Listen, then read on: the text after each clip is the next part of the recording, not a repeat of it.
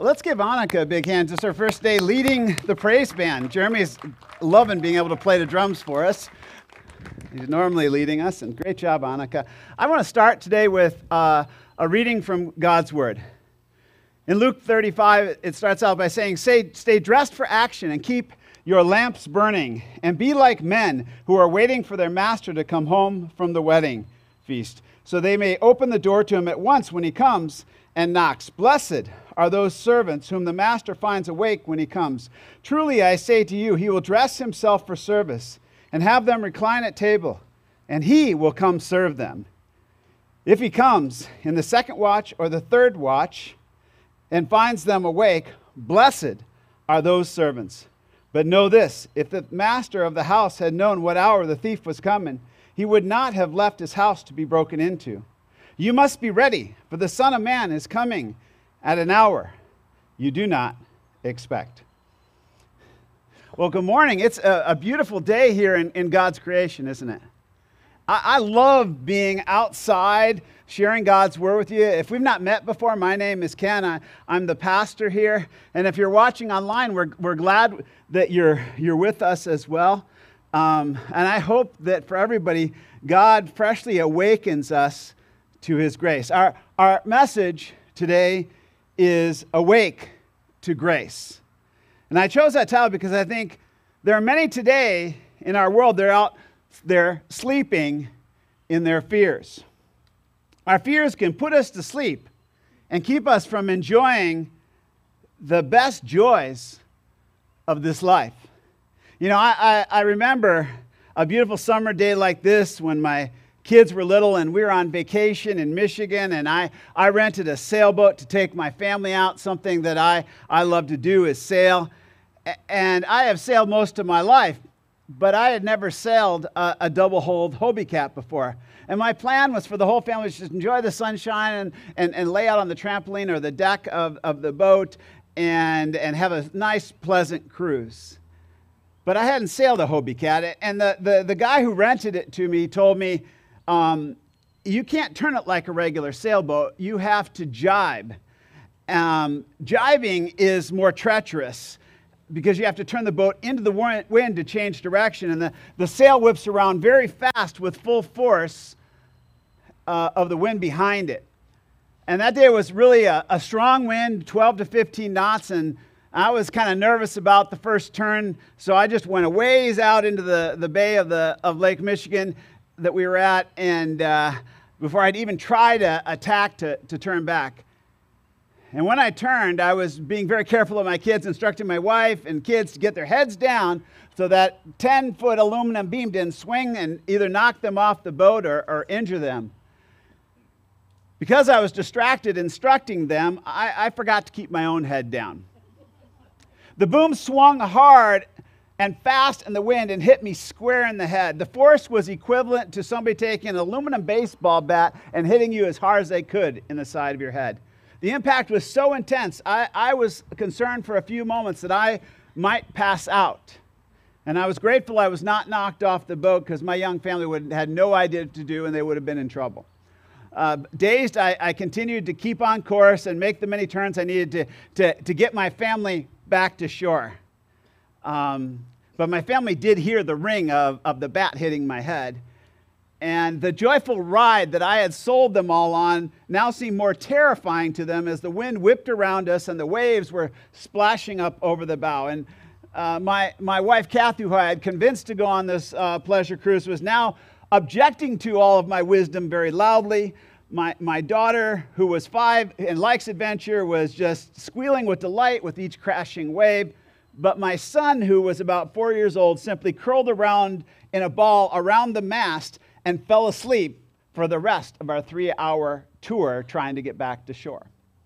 See, the terror of it all just shut my son Cody down.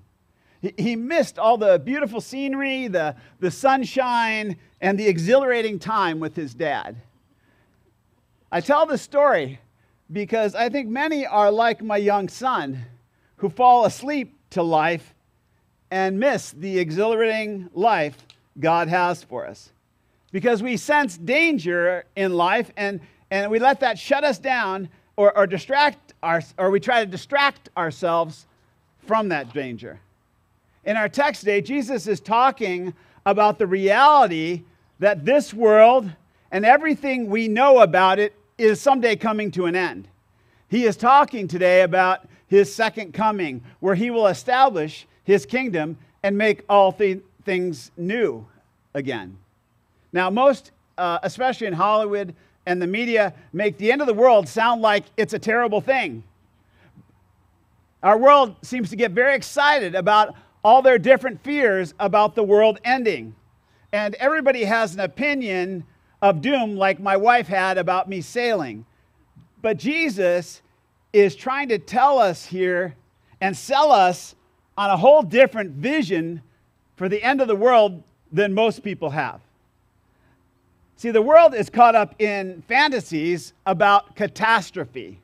There are endless hours of movies, stories, experts on YouTube, new programs dedicated to prophesying our imminent destruction. People waste hours watching these movies that predict our destructions by natural disaster, by nuclear holocaust, by asteroids hitting the planet, alien attack, zombie apocalypses, pandemic diseases, and even artificially intelligent robots from the future like the Terminator that come to destroy us. But Jesus was the first one to say, "I'll be back." But Jesus meant it for good when he said it. Now, a lot of money is made making those films because we as a people seem to be fascinated by and thrilled by tales of great destruction. We love to see films where a few intelligent people become the saviors of the world by stopping this disaster through human ingenuity and usually luck.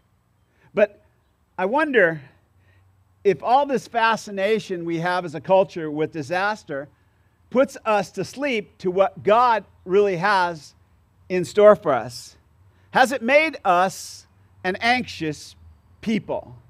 Have our fears about the world coming to an end deceived us into falling asleep to his grace? Many are drawn to all kinds of conspiracy theories that prophesy doom in our world. Many believe that there are people in dark rooms somewhere plotting against the human race, trying to deceive us and destroy us. And so they spend countless hours researching on YouTube and reading books and scouring the internet to support their theories of doom. What's sad to me is many of them call themselves Christians, and they get sucked into this world of fantasy and conspiracies of doom. You know, there are preachers out there that build big followings and make a lot of money forecasting doom with all kinds of fantasy predictions, supposedly from the book of Revelation. Throughout human history, there has been an endless list of prophets of doom predicting the dates for the world to end. And then when it doesn't happen, they just reset the date and they still continue to attract followers.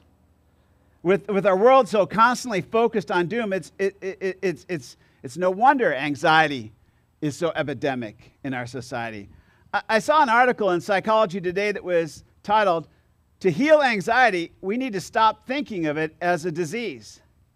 The article said psychologists are treating anxiety as disease, and it's not working. The rates of anxiety disorders continue to rise. The article says this disease model blocks us from learning to cope with anxiety, which is natural to human emotion. Well, I didn't agree with everything the article said. What I found interesting about the author and psychologist, who's written some books on this subject, that anxiety isn't the problem. That's what she said. The anxiety isn't the problem. The problem lies in our beliefs. The disease story of anxiety taught by mental health professionals today, like the author, according to the author, truly set us up for failure. Our current series is called Anxiety Solved because it should help us Because the Bible teaches that anxiety is solved as we change our beliefs, just like that article was saying. Today, let's look more closely at Jesus' word and what we are believing about the most fearful thing to most people, the end of the world. Jesus says this again, "Stay dressed for action and keep your lamps burning." So Jesus is saying the end of the world is not something to fear and avoid and fall asleep in terror because of. It's something to expectantly wait for. Staying dressed for action literally means in the Greek to gird your loins. People wore long flowing clothes and they were over their knees and they had to tuck them into their belt so they could be physically active for work or battle. You've got to be active. Think about how the world thinks about all these scenarios of imminent doom. It can make us passive. It can make us depressed and inactive, not even wanting to go outside. Jesus' disciples are to eliminate fears by being active and being prepared always for it. They're to keep their lamps burning, which says we don't hide in the dark in fear, but instead we expectantly wait for the end to happen.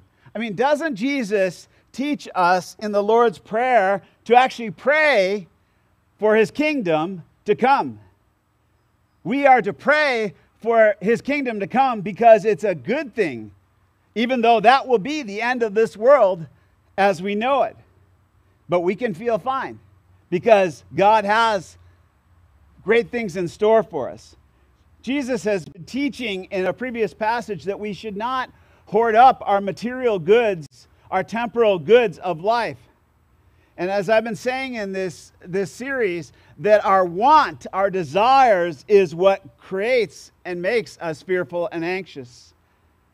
We want safety in our worldly goods. We want control. And if we don't have it, we're fearful. We must change our belief that the end of the world is a bad thing, as the movies and the media tell us, but instead see it as good news to all who believe. It's good news because it's the end of the corruption of this world caused by our sin. Beloved, fear is sin. Over and over again in God's word, he tells us not to fear.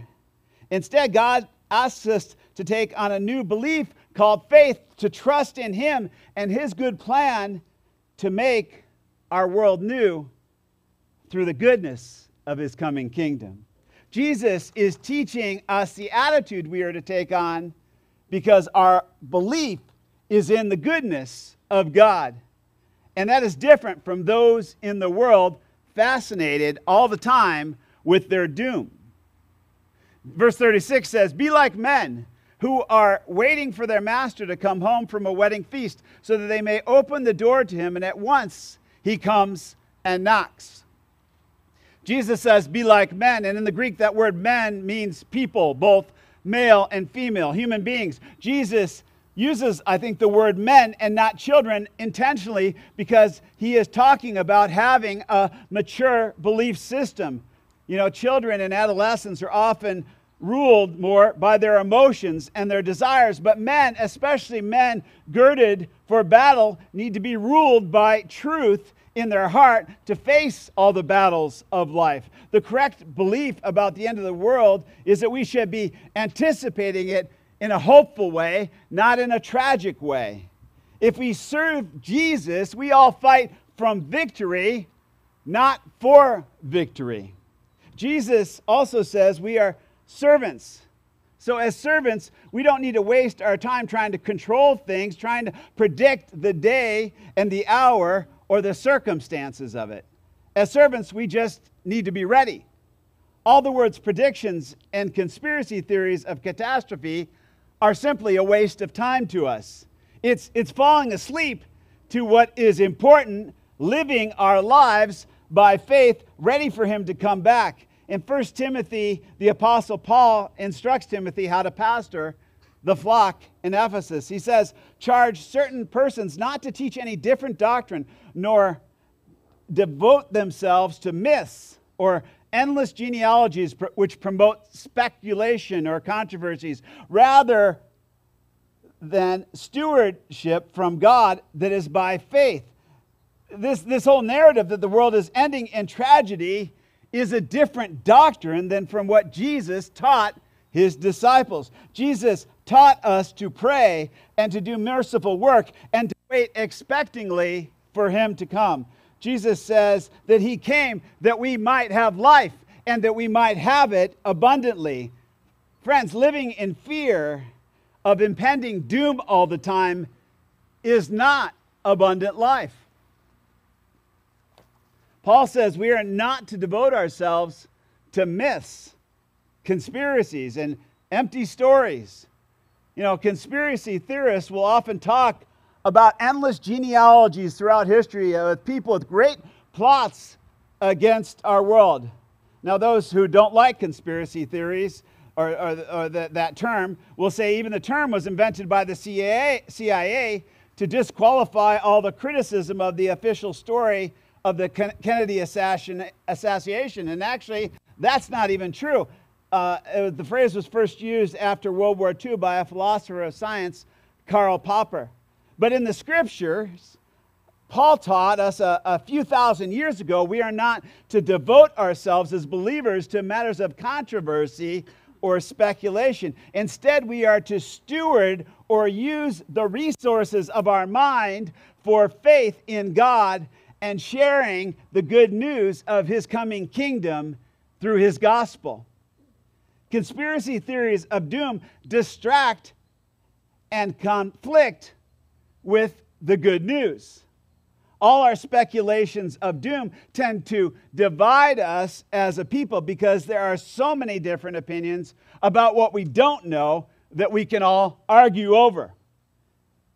In the study of eschatology, the end times, there are many different positions. I'll just name a few. There's premillennialism, there's postmillennialism, there's amillennialism, and my theological position, which is panmillennialism. That means it will all pan out in the end. It's a real simple one. Okay? And really, I believe that's the truth Jesus is trying to give to his disciples here, is we're not here to try to figure it all out. Instead, we are to be excited not about the how, but about the who, which is coming back, which is our friend and our Savior, Jesus, who loves us. Jesus sent us to unite others into his kingdom, not to divide it with all our theories of doom. Paul tells us not to promote speculations. And after he tells us that, he says this: the aim of our charge is love that issues from a pure heart and a good conscience and a sincere faith.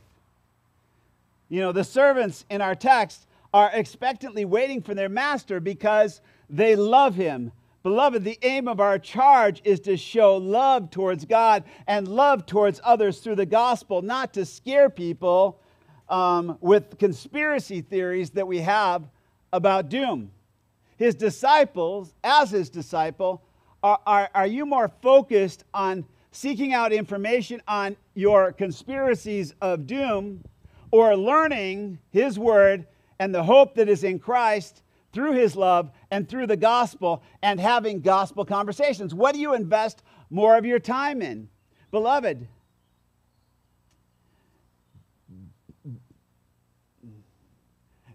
do you know better things? Do you know better the things that can go badly in this world? Do you know those better? Are those more fresh in your mind than the good news of Jesus Christ? What words are on your lips each day? Is it good news of your master coming home, or bad news about impending disasters? Jesus says we should be like servants waiting for their master to come home from a wedding feast. In the first century, a Jewish wedding feast was not a 3-hour event like we have. It was a 5 to 7 day celebration. So servants had no idea at what hour the master would be home. You know, today many Christians fight and they argue about when Jesus is coming back.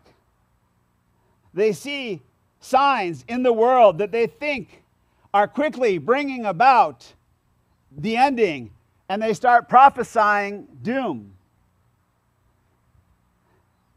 When Jesus was asked by his disciples when he was coming back, Jesus says, "But concerning the day and the hour, no one knows, not even the angels of heaven, nor the Son, but the Father only." Beloved, people who are telling you they know the time are either lying or they're guessing. Often they lie to profit from your fears. Fear is also a way to control you and make it your master, or the people that spread the fears. But our text, Jesus is freeing us. He is the master, and he's looking to take away our fear from all of his disciples about the end of the world.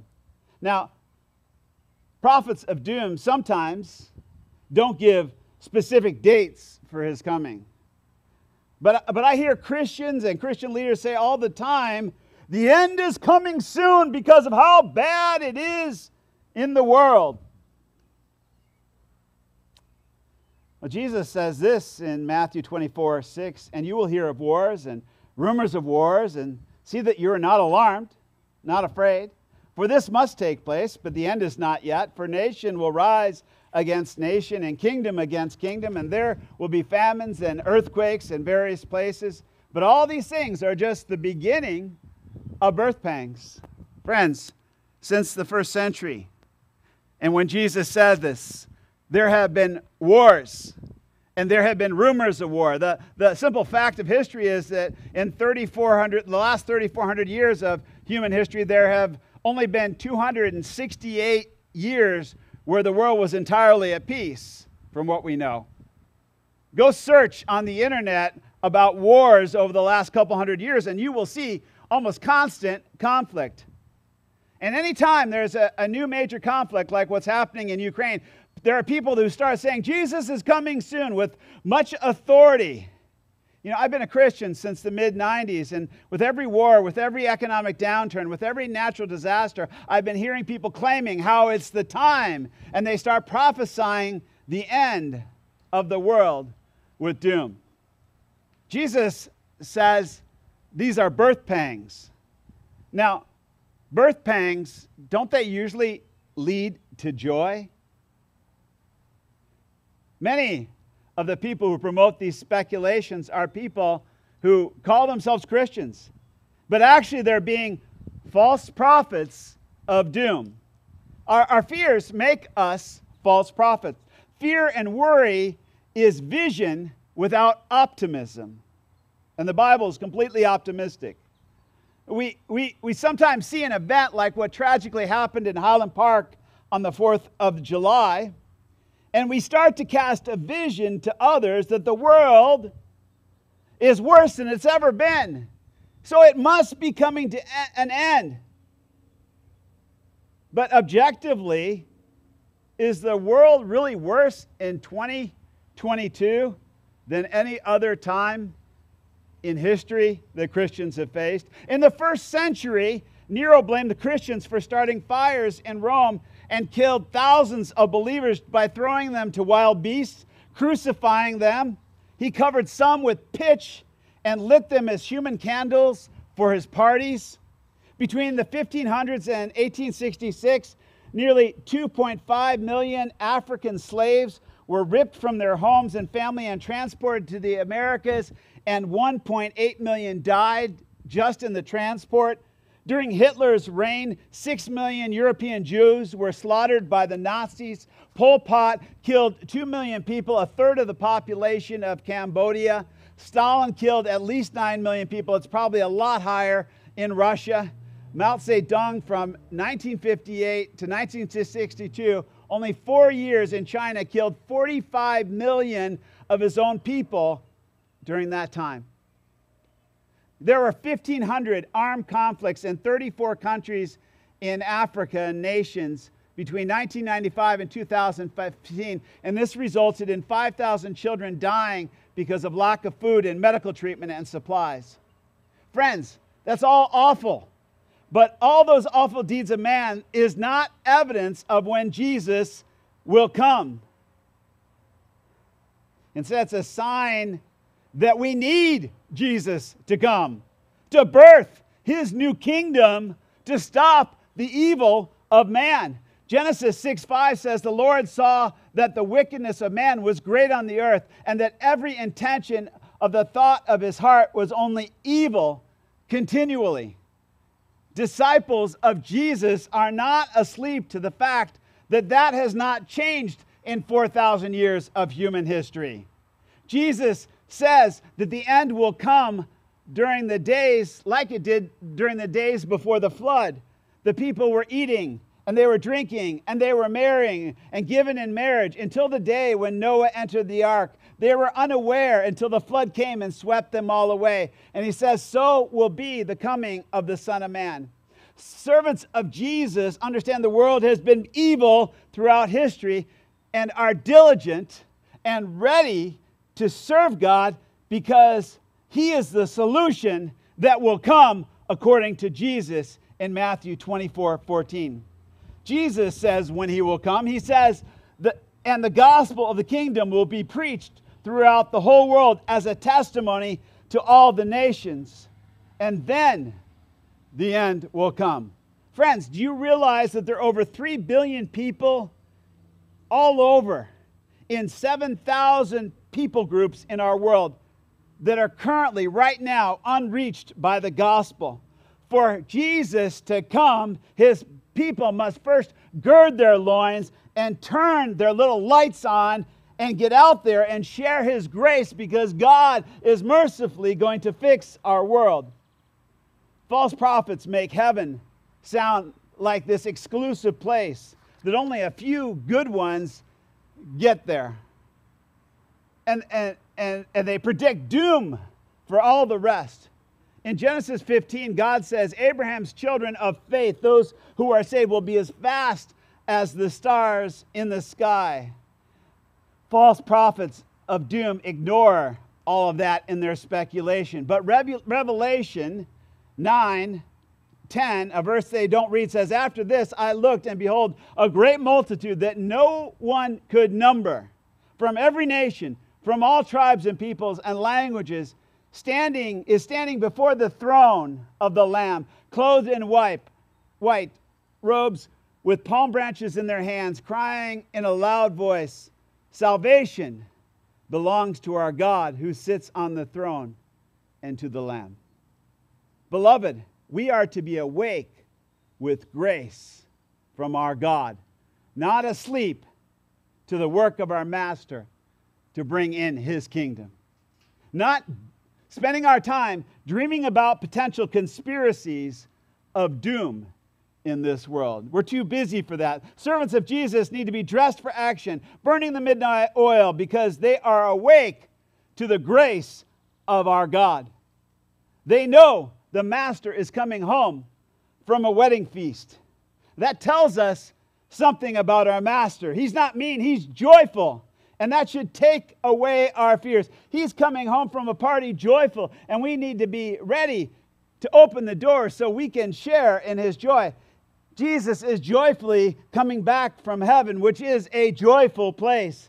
And the text says he will come at once. He says, behold, he is coming with the clouds, and every eye will see him, and even those who pierced him. All the tribes of the earth will wail on the account of him. Friends, there's no speculation in that. His servants will know him, and he knows his own servants. And instead, there will be rejoicing at his return for those who are awake to God's grace. Blessed are those servants who find their master, or those servants whom the Master finds awake when he comes. Truly, I say to you, he will dress himself for service and have them recline at table, and he will come serve them. Blessed, Jesus tells us, means happy and joyful are those who will find him awake by his grace, instead of sleeping in the conspiracy of their fears. The word servant here is the word doulos in the Greek, which means a bondservant. A bondslave was someone who, in the first century, sold themselves for a set period of time, either to pay off debts or to have a place to live and be fed. And often these arrangements turned out so well for the master and the servant, they agreed to make it a permanent relationship. They almost became part of the family. For servants who are awake and expectantly joyful, awaiting his return, Jesus paid all of their debts of sin on the cross. Jesus promises to give them a mansion in his Father's home. Our master does not come looking to us for a pound of flesh for our sins. He makes a promise that he will dress himself because he loves us. He dresses himself because he doesn't need us for anything. He loves us, and so he will gird his own loins and be ready to serve us who are his servants. Those awake to grace can rest forever now, reclining at his table, celebrating and allowing what their master has done to serve them. They are no longer servants, but they are loved additions to the family.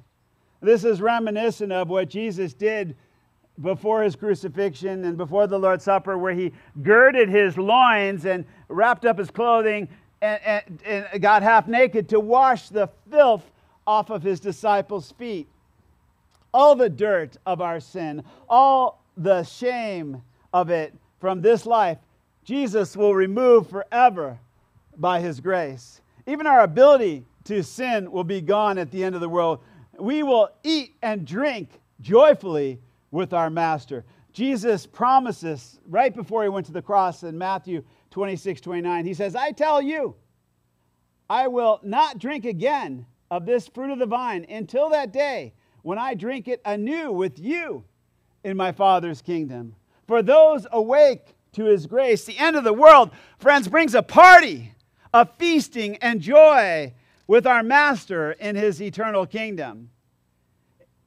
Verse 38 says, if he comes in the second watch or in the third watch and finds them awake, blessed are those servants. Beloved, it doesn't matter when he comes. The promised joy of it will be the same. Happy are the servants that stay awake to the truth of the gospel instead of in their fears and speculations and conspiracies and prophecies of false doom. Blessed are those servants trusting in and serving their master's words that are rather than serving their own fears. Hebrews divided the watch of the night into 3 watches. Our master may come home very late in the history of this world. False prophets of doom often seem impatient for the Lord to come.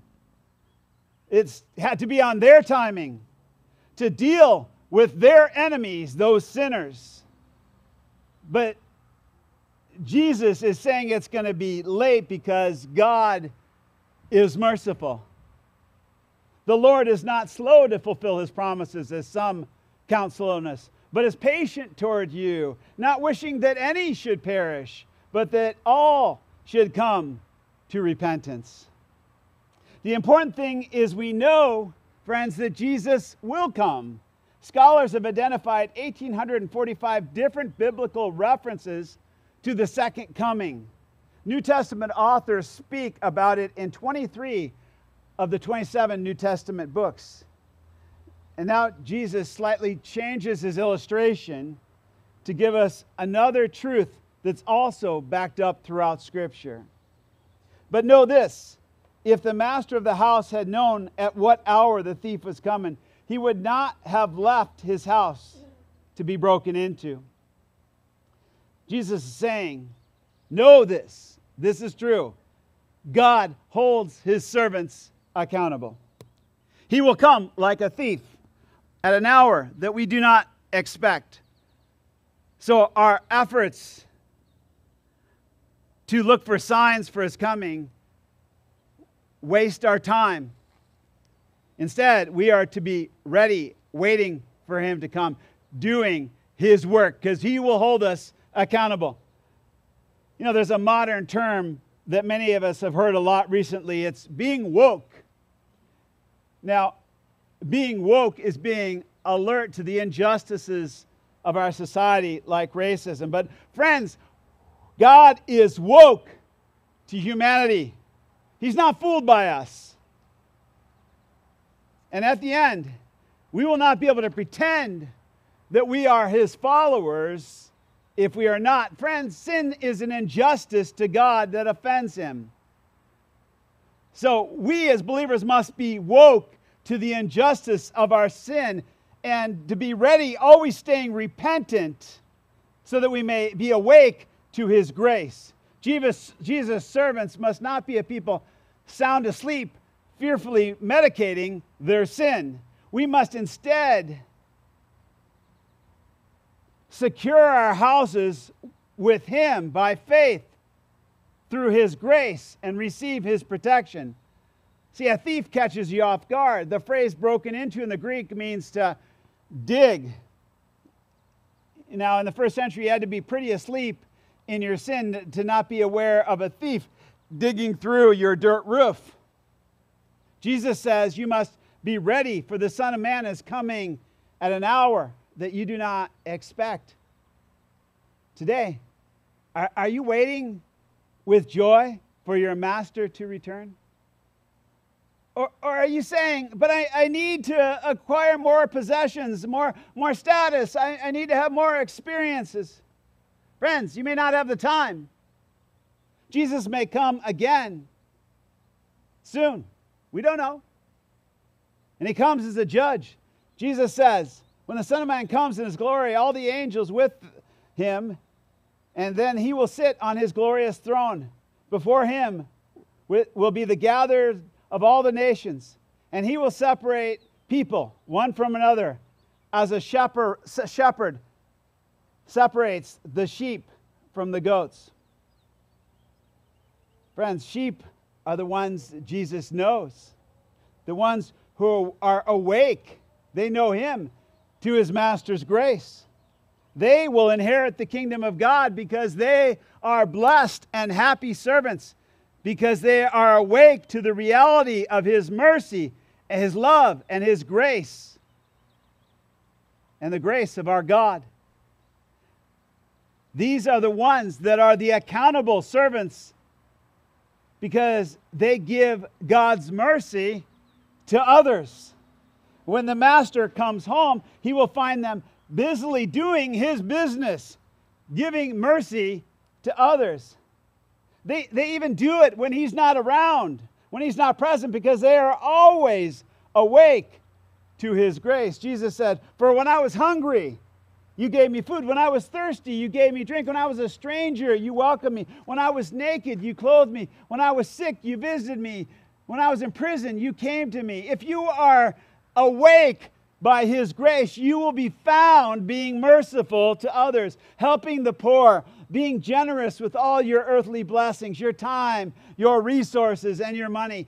You will be having gospel conversations to give other hopes, because what other better food and drink is there for men, for their souls, than the promise of God that relieves their fears? Jesus said, "Blessed are those who hunger and thirst for righteousness, for those are the ones that shall be satisfied." Can we truly be merciful to others without having gospel conversations to comfort them in their fears, making them awake again to his grace?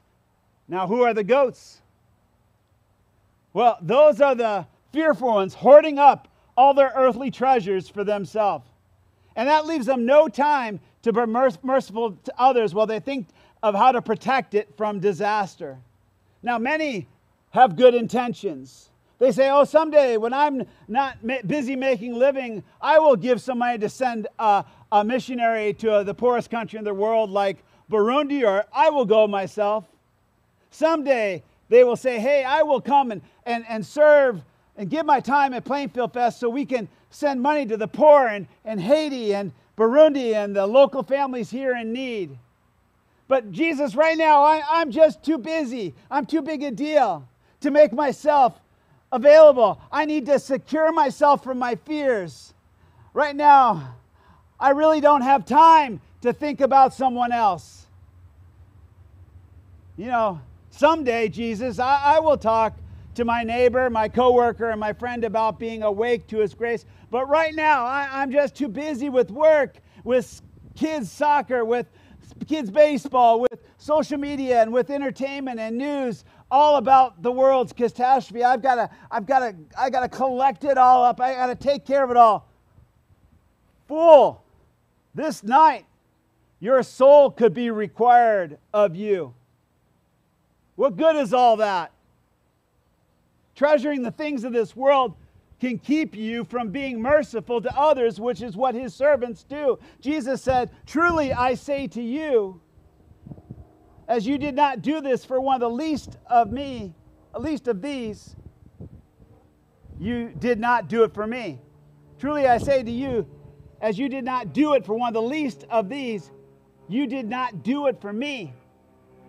Friends, goats are not His servants.